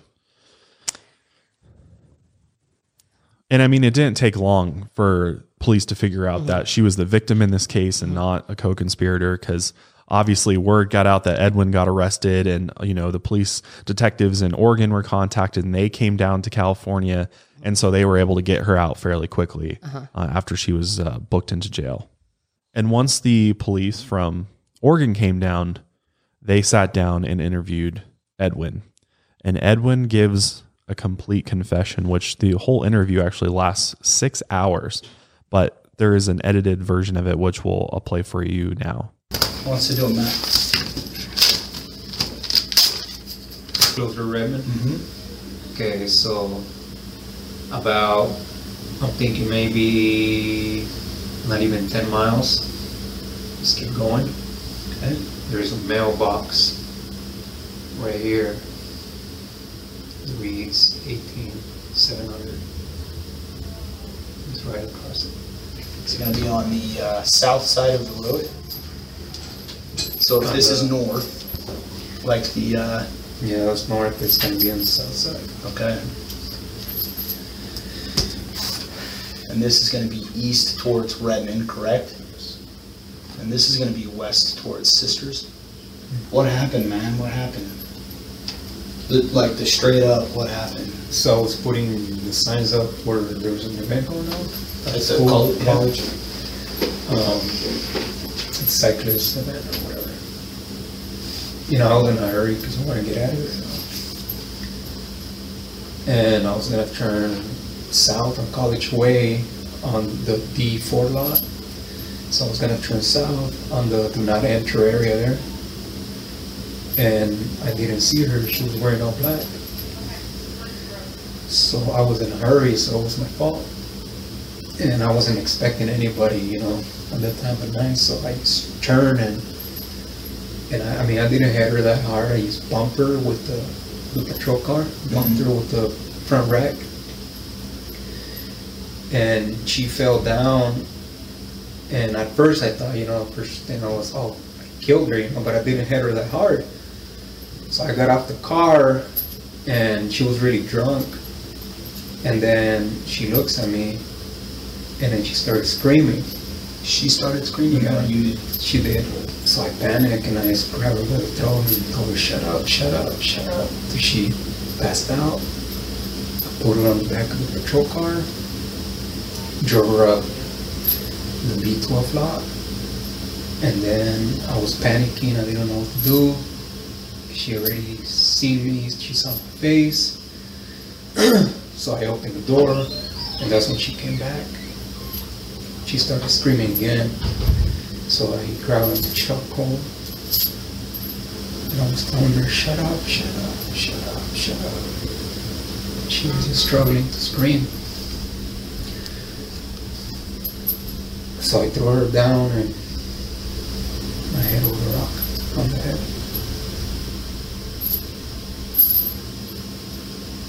After that, I dragged her body behind a tree there and I hit her with another rock. At this point in time, detectives obviously know that Kaylee is probably deceased at this point, but their first goal for the sake of the family is to try to figure out where her body is. And so that's really what their motivation for interviewing Edwin at this point was. Like, we just want to know where Kaylee's body is. Like, yeah, they cut right to the chase. They're like, tell us where the body is before we even get into any of the rest of the last couple of days and what you've been through. Right. We need to know that ASAP. And his answer is very telling. He says, I want to tell you where the body is. I do, but I want to get home first. And in the interview, as you can see, he was like very chill. Like, he seemed very calm, like when he was being interviewed. Like, he was not really worried that much. And he even offered out of nowhere to draw a map of where he dumped her body. Obviously, after they said, okay, we're going to take you back to Oregon, as soon as we can. Obviously, that's a process in order to extradite somebody from California to Oregon. But we need to know where she is now. Right. So after they kind of worked out that deal, he draws this map of where her body is. And he describes a mailbox with the numbers 18700 on Highway 126 in Oregon. And he said the body was right across the highway from that spot. So obviously, Sergeant Beckwith at this point contacts his coworkers back in Oregon who go out to search that area. And they return to questioning Edwin, who immediately tells them that he accidentally hit Kaylee with the patrol vehicle that night while he was patrolling the Central Oregon Community College campus. He then said, though, that after he hit her, he choked her in order to shut her up, which I'm like, if you hit her with a car, he said she was screaming because she got hit by the car, and he started choking her because she wouldn't stop screaming. Yeah, right. Which that doesn't make any sense. Obviously, police are like, dude, that doesn't make any sense either. Well, he's trying to make it seem like, oh, I just had a bad moment. I hit her and then I got scared and covered it up. Right, because he's like, technically, he knew he committed a crime that, I hit somebody and he admitted that he was like, I was going too fast and, this was a hit and run accident and he knew he'd be in trouble for it. But then he says that he chokes her, then puts her in her car, and then puts her in his car, continues choking her to the point that he kills her. And this story makes no sense to detectives. And so they decide to switch tactics on him. And that's when Detective McLaughlin comes back in. He's the former pastor that I was telling you about. And so he approaches it from a spiritual perspective and a religious perspective. And he's like, you're going to stand before God. You got to confess to everything. Like, if you want to repent your sins, this is how you got to do it. Right. You got to own up to everything that you did. And then Edwin gives the real story about what happened that night. And the real story is he did not hit her with his patrol vehicle. He saw her walking alone and he essentially murdered her. He got the urge to kill and she started screaming. He approached it as like, I want sex from you, pretty much. And when she refused, they got into an argument because, he was going to rape her regardless. It seemed like that was his first motivation, was he was going to rape Kaylee. And when Kaylee refused, started screaming for help, that's when he freaked out, flip switched, grabs a rock, starts bashing her head in, and it's so awful. Puts her into the patrol vehicle and everything. And he eventually, after he kills her, ends up raping her. And he admitted that to the detectives. After she was dead. I mean, he is a sick fucking man. Yeah. And he claimed that he thought Kaylee was a prostitute. Because she was wearing a dress and heels? I guess. You work on a college campus, though. It's Saturday night. It's like, what was it? It was probably around like midnight or 1. It's pretty normal. Yeah, and what's fucked up about this is that the way he approached the whole situation was like, he's in his uniform. He's in his campus security officer, and the whole, to initiate the conversation, he's like, do you need a ride? And so like she gets in the car, and then at some point he's like, I want sex or something for the ride. And then things just get out of control. And, he's accusing her of being a hooker and everything. Can you imagine doing that and then going home, sleeping a few hours, maybe if you can fall asleep after that, and then going to church the next day with your wife? What the fuck? Yeah. I mean, and detectives, as they dug in more and more, they started realizing that this was definitely more of a premeditated murder here, because it's kind of looking for someone. Yeah, his story was not making any sense, and obviously, like, if he thought Kaylee was a prostitute, why'd he put her in the back of the patrol car where the door is clearly locked from the inside and she can't get out? Oh, he knew she was a student. And why'd he take her purse? Yeah. And Edwin said because she was going to call 911. But the way that they approached it was they basically like shamed him into telling them, like, because I mean, from like a law enforcement perspective, like, dude, you're a fucking technically like a person in power, a law enforcement official, part of the criminal justice community. Like, what kind of coward are you that you would do something like this and take advantage of your position? And this is a huge issue that we have with people in security positions, or even people just posing as cops. It's happened so many times where people think that someone that's wearing a uniform or is there to protect and serve your community or campus or whatever is not going to hurt you. You can trust them. Yeah. And that's probably how he lured her to his car. Yep. And on that note, that's exactly what Kaylee's bill is about. The Senate bill is about. It essentially says that campus security officers have to look way different from police officers. Like, there's got to be a distinct difference in uniforms and vehicles so that people can identify each as such, as opposed to confusing the two together. Because that's what happened, is Kaylee confused him as an actual police officer. Yep. And it's got to be easy enough for someone to tell when they're drunk, because that's just part of college. There's tons of drinking that goes on, and there's oftentimes where people are wandering around and are intoxicated. And if you walk up to someone thinking it's a police officer, it's got to be easy enough to tell the difference even when you're under the influence. Right. Well, the big thing here too is that 9 times out of 10, security officers do not go through the same training. They don't have the same level of background checks done. They don't have the same level of anything that a ordinary police officer has, which doesn't say that a police officer can do fucked up shit, but it's definitely a less likely chance, because security officers, it's not that hard to become a security officer. You don't have to have any education. The requirements are far less strict.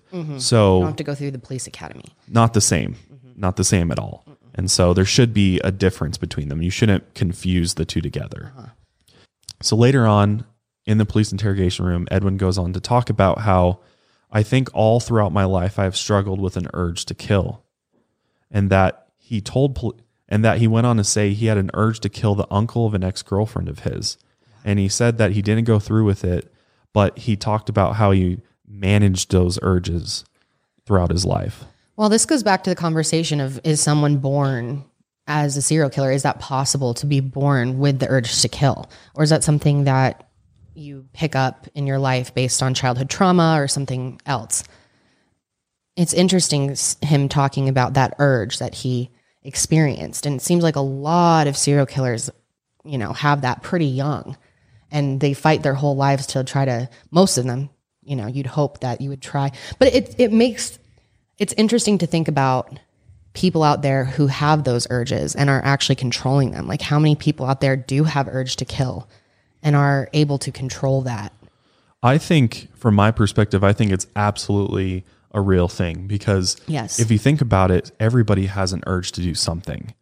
And, obviously you can equate different things on different levels, but I think people could, especially if you struggle with rage and anger and all these different things, you might have an urge to, beat somebody up. You like to just pound people's faces in, or you like to break things. Some people just like to break shit, steal things. I have an urge to steal, or I have a fire, I have an urge to set fires to things. I think it's a totally real thing. There's something psychological going on with this. Yeah. Not that there's an excuse for it in any way, but it is interesting to think about the mind and how someone gets to this point where they just want to kill someone so bad.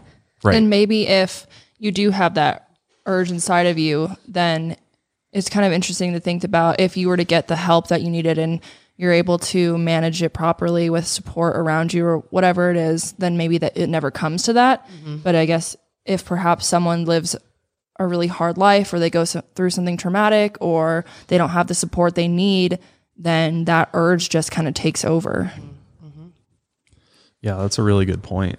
And I think I don't know, the debate about if it's genetic or not, it's hard to say because I don't know if there's any definitive proof of that. No, there's really not. And I think there is definitely like trauma and other factors that come into play that could affect that. And also like if you train your mind or fill your mind with certain things, you can definitely, start, kind of reprogramming it in a way to start thinking something might be okay when it's really not. So what's interesting, though, is that the detectives actually asked Edwin to write a letter to Kaylee's family because I think they really broke him down in that interrogation. And obviously, coming at him with the religious perspective is an interesting tactic. And he really seemed to show remorse for what he did. So they're like, what could help is if you write a letter to her family. And that's what he did. He wrote a letter to Jamie, her father. And they also want to do that so they can get another version of things written down. It's not like they're that concerned with what the family thinks of him. They're not trying to like help him make this better in any way, but they're breaking give him them down. more information. Yeah. Right. Yeah. I mean, they're trying to make this case a slam dunk. So they'll, do whatever they can to do that.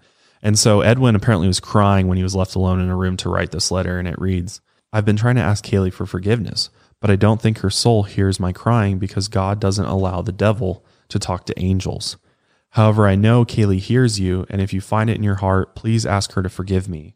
Ugh, that's so sick. To ask the family to forgive. Yeah. What the hell? Please, I beg you. That's all he cares about is forgiveness for him. Wow. And then he goes on like, I know that I'll spend the rest of my life asking God to forgive me, but I don't think he'll hear me. I'm not sure what your name is, but I know for a fact you love your daughter. I read somewhere you were desperately searching for your daughter. I failed you. I failed my community. I failed everyone. I'm really sorry. I beg you. A man like me doesn't deserve the job I had, and I'll never have it again. I'm sorry for wearing the badge. May Kaylee Sawyer rest in peace. I'm sure Jamie's father was like, fuck your letter. Torch that shit. Because that's like my whole thing with like religion is like people can do the most heinous fucked up shit and then they somehow like get, repentance for that. Like by just saying a prayer or something, it just doesn't make any sense to me. Shit. So meanwhile, detectives back in Oregon are looking for the car that he ditched at the Salem Dress for Less store moments before he kidnapped Andrea. And inside the car, they found 2 handwritten notes. And the first note says, the place I killed her is on the B12 lot. Run her over on College Way. The second note says, this note is to say I'm sorry for taking her life. 18700. To her dad, I'm sorry. To her mom, I'm sorry. It was an accident. She screamed and I had to silence her. My intention was not forever. To my wife, I'm sorry. I will forever love you. So it's interesting that he continues to like say all these things the whole time. Like you said, it's clear that he's like wrestling with all of this. Yeah. So officers in Oregon head towards the location that Edwin had drawn on the map.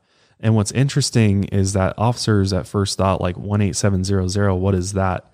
And they know that 187 is also the California penal code for murder. So was Edwin like playing some kind of mind game with them? Or was it just a coincidence that he wrote that?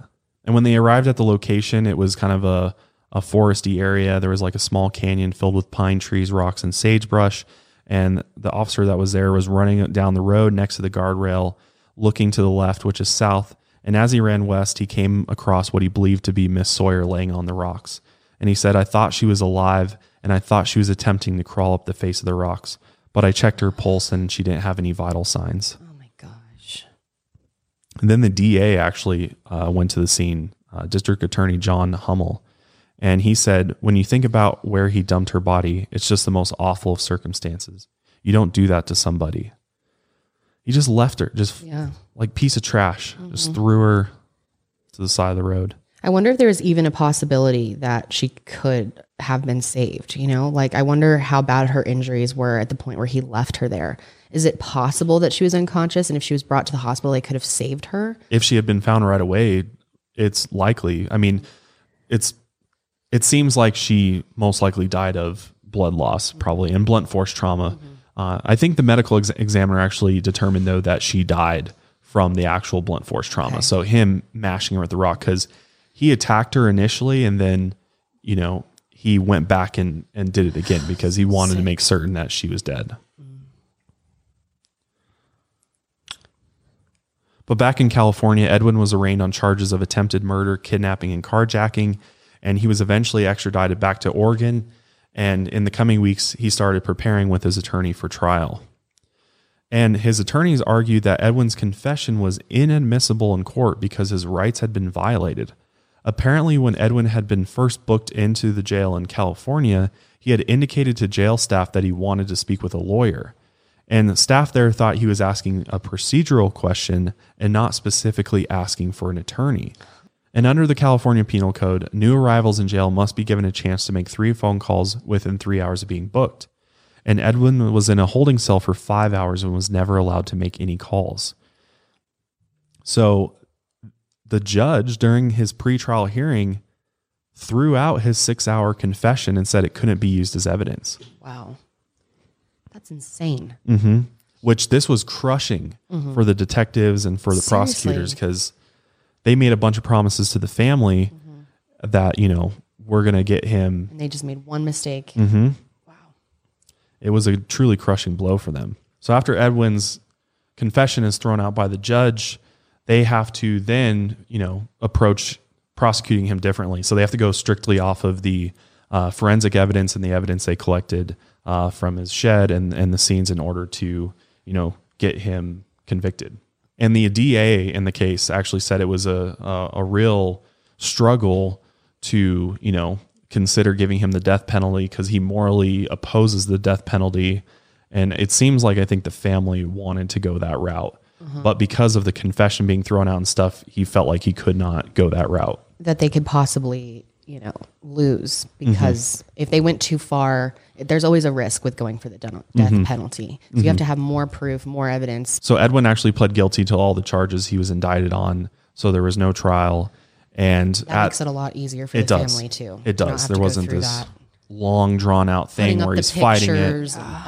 It's really hard to go through. Well, he knew he was hosed too. I mean, he confessed to multiple witnesses. Like, even if it had gone to a jury, he knew that he would have been, you know, convicted on the charges. So rather than go through that whole process, he just pled guilty.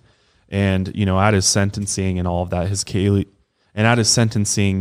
Kaylee's friends and family were given a chance to speak and really drill into him. I think her dad called him like a scumbag and that he should rot in hell for what he did.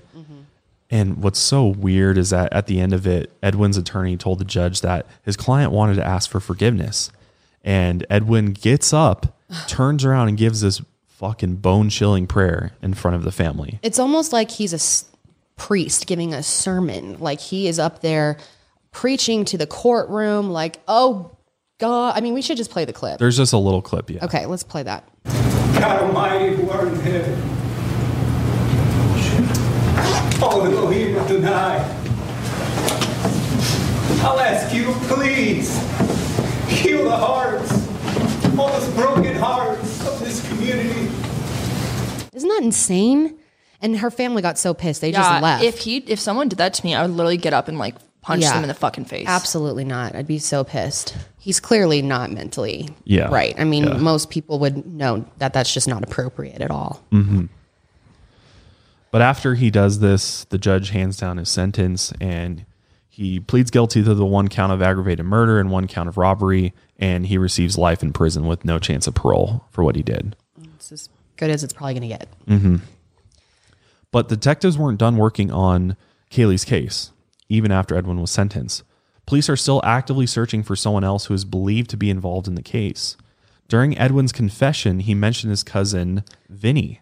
So they think Vinny may have been involved in helping him cover up the crime and may have helped him move Kaylee's body. Like, he called him freaking out and said like, hey man, I gotta have, I'm in a shitty situation right now. I need help. Because it's not, he did move her body from the original place to another place where he dumped it. Mm-hmm. And he even admits that it was very difficult to do that. And he says it was all him, but police seem to think there might have been somebody that helped him with it.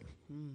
So if you know the whereabouts of Melvin Rosalio Perez Mejia, you're asked to call the Redmond, Oregon Police Department at 541-504-3400. I mean, he wouldn't be hiding if he had nothing to hide. Right? He disappeared, yeah. Uh-huh.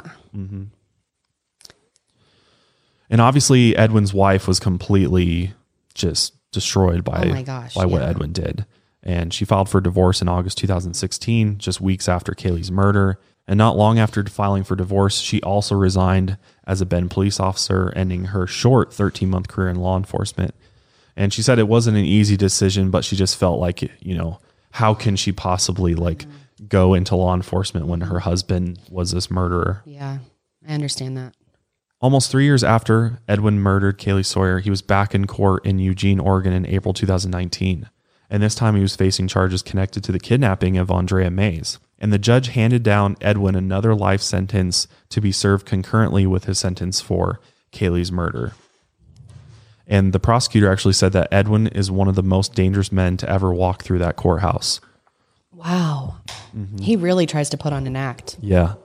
Now, this is really interesting because Edwin's attorney claimed that the crime spree was an enigma and gave a possible explanation for why he did what he did.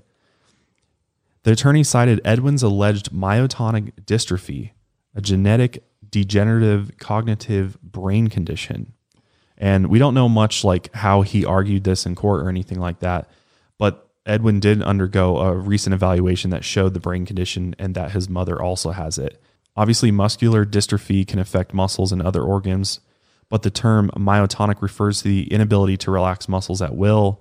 And the organization goes on to say that DM can cause learning disabilities, apathetic demeanor, and impairments in cognitive functioning. Yeah. Note how it says nothing about could cause you to be a serial killer and maybe murder someone. It can cause memory issues and, other cognitive functioning, but I don't think that has anything to do with the fact that he killed Kaylee. Or it's not giving him that urge to kill. No. Yeah. I don't know. I don't really see the connection there. And it sounds like clearly the judge was like, this is just a bunch of bullshit. Last ditch effort. They're going to use whatever they can. It's hard to defend someone like this. Mm-hmm. Kaylee's family has been just devastated since this happened. They're still trying to kind of get their life back together. As a way to keep her legacy alive, her mom started a program called KK Readers, which KK was Kaylee's nickname as a kid. And the program donates Dr. Seuss books, specifically the one, Oh, the Places You'll Go, to children in Head Start preschool classrooms all over Central Oregon. Yeah, that's a really good book. It's really nice. Yeah. It is.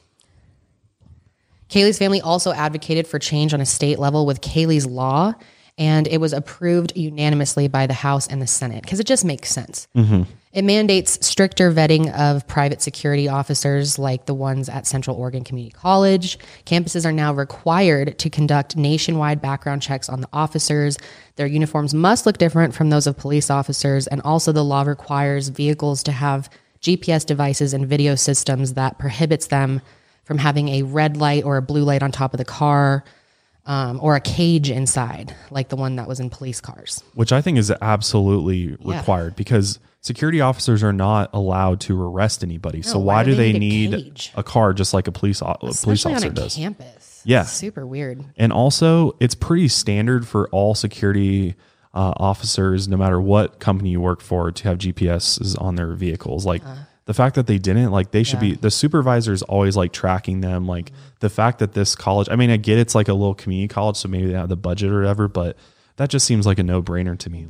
All security officers should be tracked and watched and supervised because you are not a real police officer. You do not have the same power and ability to, arrest somebody. I mean, they can detain people, but it shouldn't be on the same level as a police officer. And actually, the family is looking at the community college, their actions here, and what maybe they could have done something to prevent this. So they are opening a lawsuit against them for their role.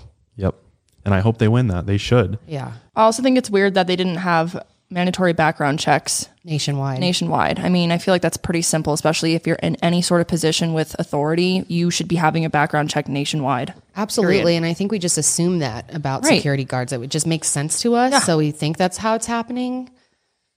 Yeah, but it doesn't always happen. And there's negligence that occurs. And unfortunately, this resulted in somebody being murdered by a security officer. It is always nice, though, in cases like this, when something good can come out of it, that there's a silver lining. There's a law that hopefully, because of Kaylee's death, it might prevent others from having the same fate. Absolutely. And that's got to feel good as her parents, at least feeling like their daughter is, in a way, making a change even after she's gone, making a difference.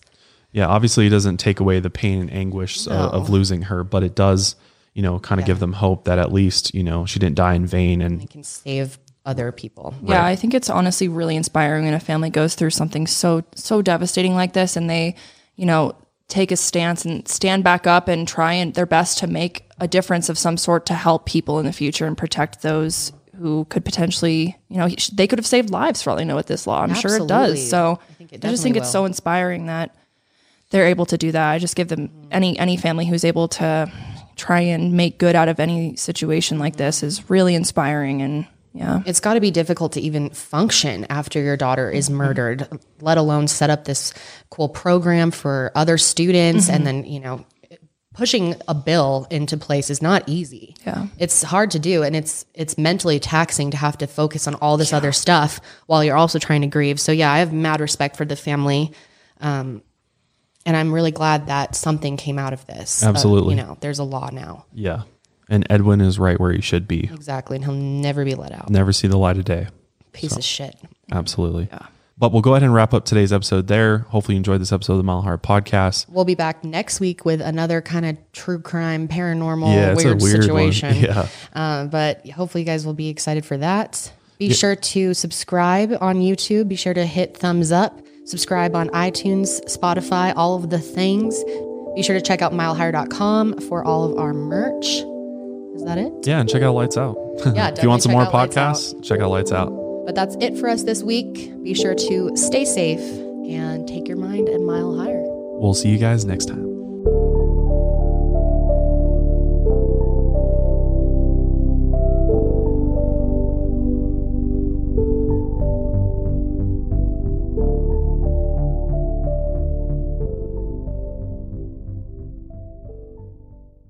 How many steps do you take before you have foot pain? Hi, it's Jonathan Cotton with the Good Feet Store, and the truth is, the battle between our feet and the concrete or asphalt usually winds up with our feet losing.